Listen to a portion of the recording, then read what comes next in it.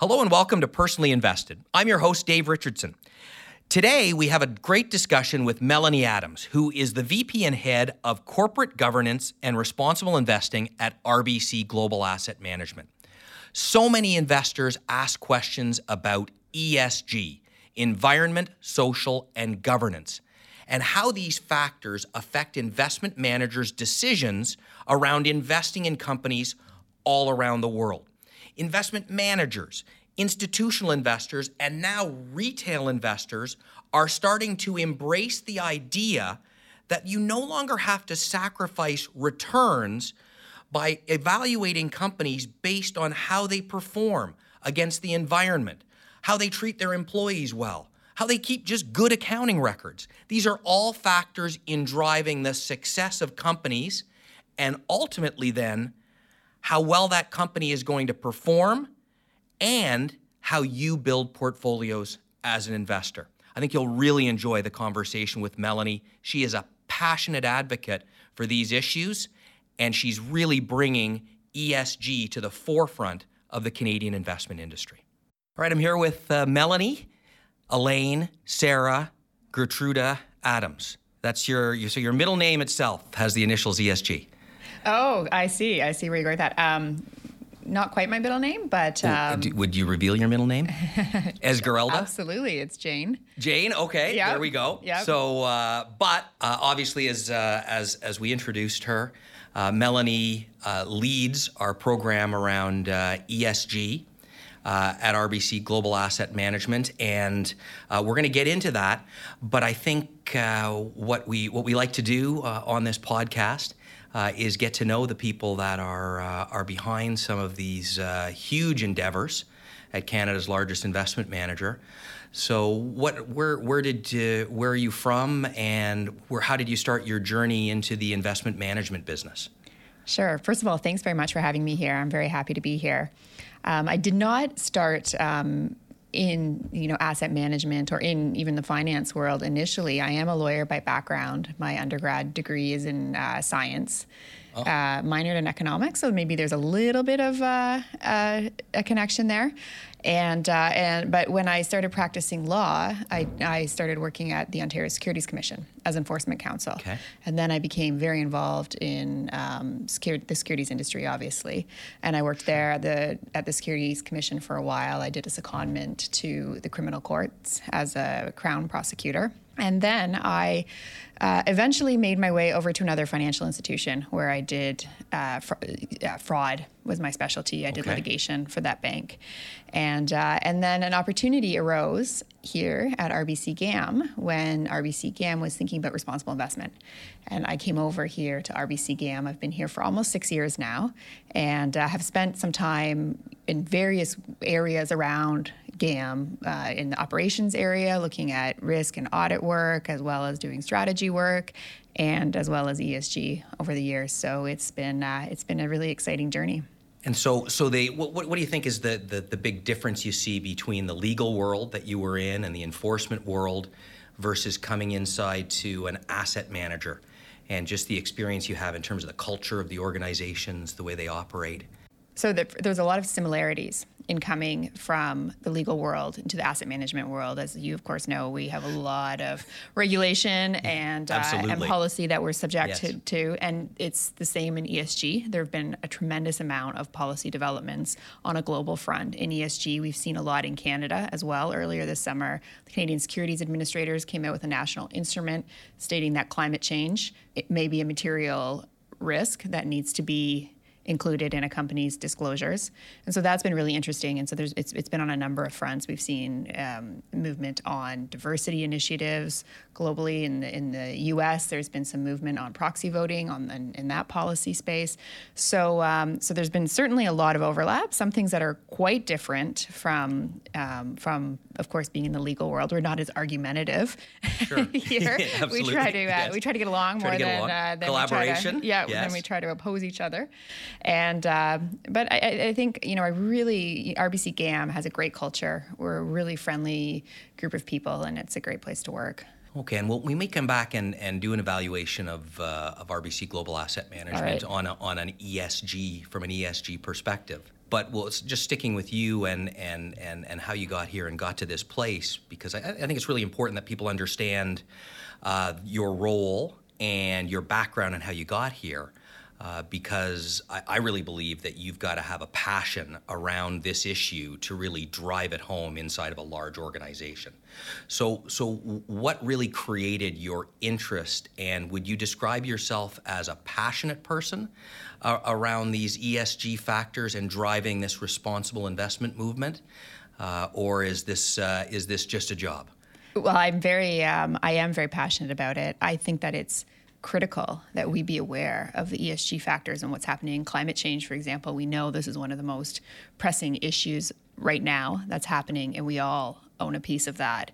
And so I think you have to be in this space. It's a mindset. You really can't do ESG just as a job. You need to be really committed to the space.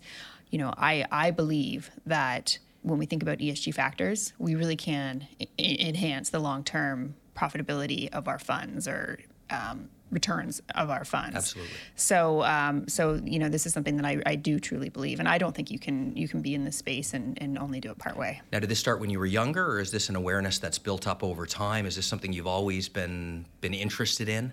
I have been. Actually, when I was young, I remember sponsoring an acre of rainforest. I had a lemonade stand and raised money, and that's what I used it for. I think it was quite discouraging, though, when I found out you're only sponsoring it for a year, and then you've got to do it all again. So, but I had a club with one of my friends, and that's what we did. So a young Greta Thunberg. Maybe not at that level. I wouldn't say I ever had her platform. But you had the desire to do it. So let's get into to ESG itself. Yeah. We've thrown out the acronym now. So why don't you explain from your perspective what ESG stands for? Give the actual outlay of the three letters, and then what you think it means to our clients from an investment perspective. Absolutely. So in terms of ESG, the E is environmental. When we think about that, we think about climate change risks and opportunities, biodiversity, water usage. When we think about the S, that stands for social. The types of things that we're thinking about under the social category include cybersecurity risk, supply chain risk, workplace health and safety. And then finally, the G, which is last in the acronym, but it's arguably the most important, is governance. So when we think about governance, we're thinking about what's the composition of the board? What is the structure of the board? Is there good board diversity? Are there good policies in place to oversee the E and the S risks? And how is a company managing that? And so that's the ESG acronym. But when we think about responsible investment generally, responsible investment is a broad term. And there's a number of different approaches under responsible investment. And this is where there gets to be a little bit of a confusion. There's so many acronyms, there's so many definitions in this industry. But I think a very easy way to sort of break it down and understand what it is to think of it in three main buckets under responsible investment. The first one is ESG integration. Okay. And what we're doing when we think about ESG integration is we're looking at these ESG factors as they relate to an investee company. What is that company doing? How are they managing these risks and opportunities? And we look at whether that's been priced into the share price or not. Okay. And then we make an investment decision based on that. But we're not saying I will not invest in an entire sector or in a region or something like that based on those on a wholesale screen. This is just a case by case, looking at the factors as they pertain to each company. Okay. And the second area is socially responsible investing. This is called SRI. SRI, yes. That's right. And we have a line of vision funds that are SRI funds. And what these do is they apply a screen that screens out sectors based on our values. And so if a client decides that they don't want to invest, for example, we have a fossil fuel free fund. They don't want to invest in that, and that's fine. We have that available for them. If an investor decides they don't like tobacco, pornography, gambling, alcohol. There's a list of different screens that we apply for our vision funds.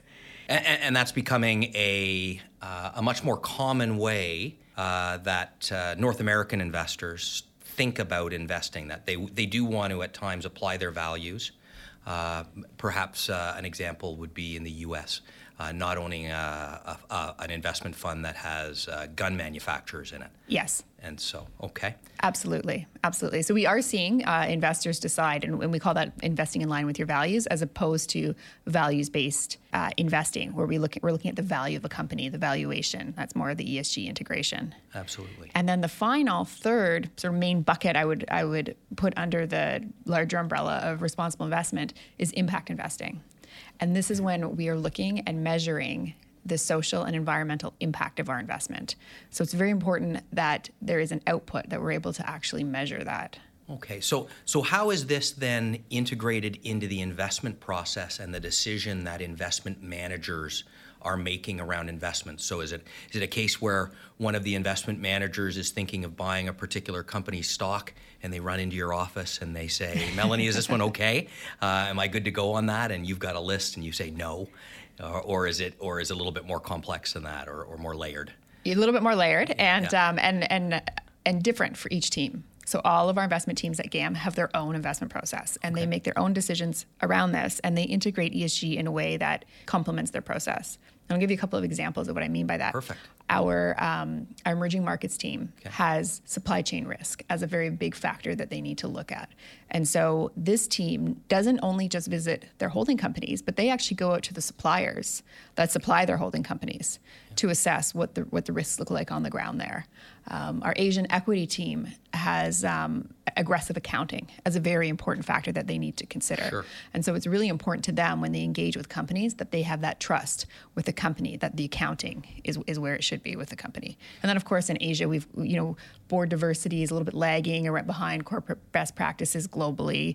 We have different challenges with small and mid-cap companies in the U.S. where the ESG data just isn't available yet. So each team has their own way of doing things. So they don't have to run any of their decisions by my team or myself, the Corporate Governance and Responsible Investment team, but we support them. So if they're interested in digging into, for example, wastewater management, then they need some help assessing what the company's disclosures are in this area. We'll help them with that.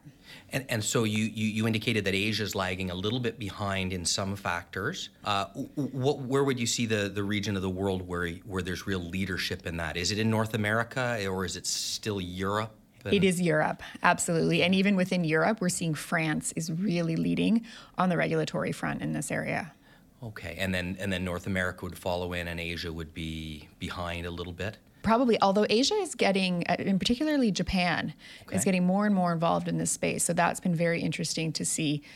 2 weeks ago, I was in Paris for the United Nations Principles of Responsible Investment as annual conference. That was in Paris, and that was a very interesting place. 1,700 people were there.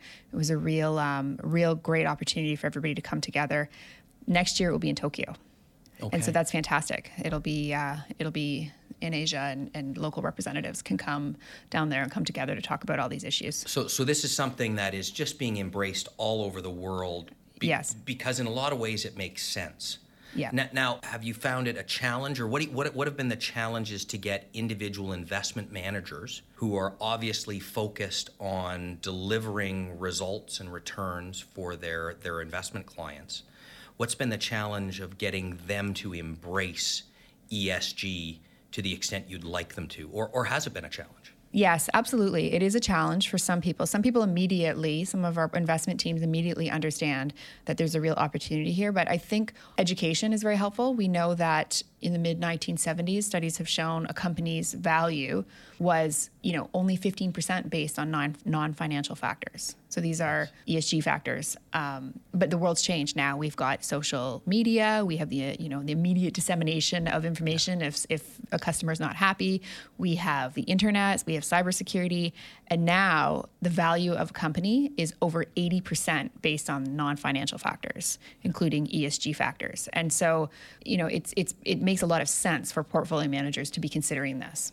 Yeah, and I was reading some of the materials that RBC Global Asset Management has put out relating to our ESG approach, and it even goes so far as to show that even the mindset of investors, particularly institutional investors, has moved to this idea that companies that do a better job along these lines do deliver better investment returns. So in other words, this isn't a sacrifice that you're making as an investor.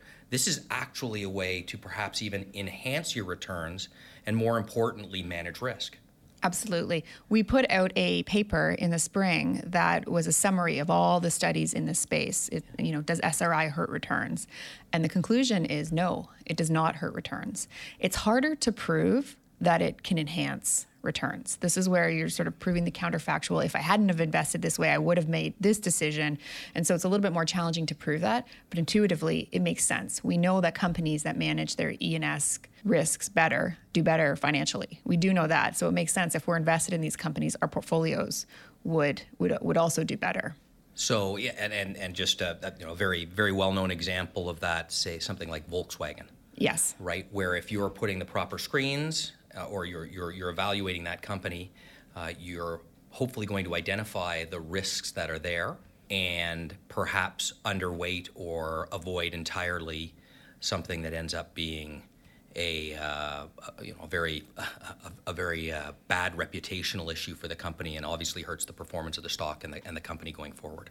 Yes. Now Volkswagen's an interesting case because there was deliberate hiding potentially of some of the conduct. And, as investors, we can't know everything about a company. We can do the best we can with the information that the company discloses, but it's not possible to always predict, what's going on at a company. But we can do the best. We can try our best. Yeah. So this is not going to catch fraud.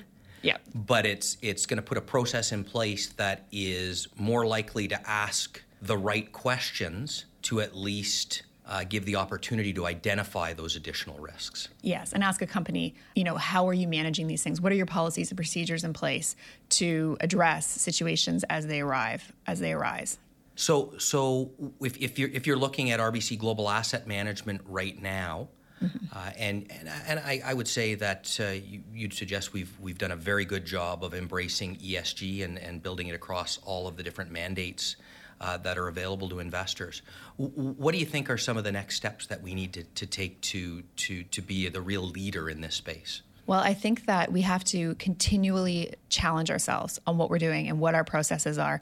All our teams integrate ESG, but there's a spectrum. And, I mentioned earlier that there are geographical, regional, and asset class differences in how the various investment teams are integrating ESG. And we just have to keep looking at different tools, different technology, different research, and see if there are areas that we can push our processes even further. Because it really is a mindset. The teams have to be believing in ESG integration and doing everything they can to keep pushing the needle forward in this space.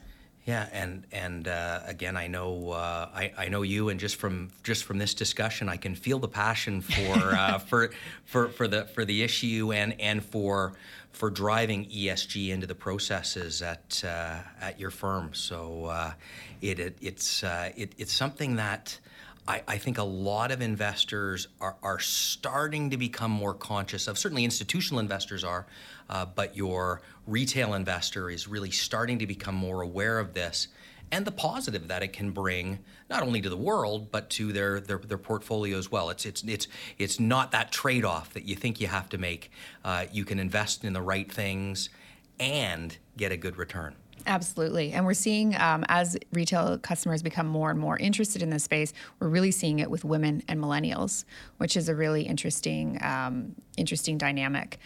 I know that our teams that are out talking to clients on a regular basis, we're doing a lot of events with women and younger people because there are some differences in the way that these groups view investing, and it's been a very, very successful program. We're really proud of it, and it lines up with all the work that you and your team are doing. So it's I think we're 50% of the way through on this, or where would you say we are on our journey? Well, I think the journey is going to be going on for years, because as these issues evolve, we've seen climate change come to the forefront in the last couple of years as a massive issue that we all need to address. So I think we've got quite a ways, globally and in industry to go. But I think we're making some very, very good headway. I think right now one of the most important things is education, because there are different terms and there are acronyms, and it can be a little bit confusing. And so education is really key, so that everybody understands what's available in the space and what we mean when we talk about some of these things. Sure, and to the podcast link, we'll attach all of the information that Melanie and her team have, all the research and surveys that they've done around this issue. So if you are interested in digging deeper, you can take a look at that material. I'd love to get you back on in the not too distant future to talk about climate change specifically, and some of the, we were just talking before we started taping, and so there's some things evolving around climate change and the way climate change is integrated into this process. So maybe do a deep dive on that over the next few months if you'd be open to it. Absolutely, that sounds great. Okay, Melanie, thank you very much for joining us. Thank you, it was my pleasure. Thank you for listening to Personally Invested. If you have suggestions for future podcasts, please email us at rbcgampodcasts@rbc.com.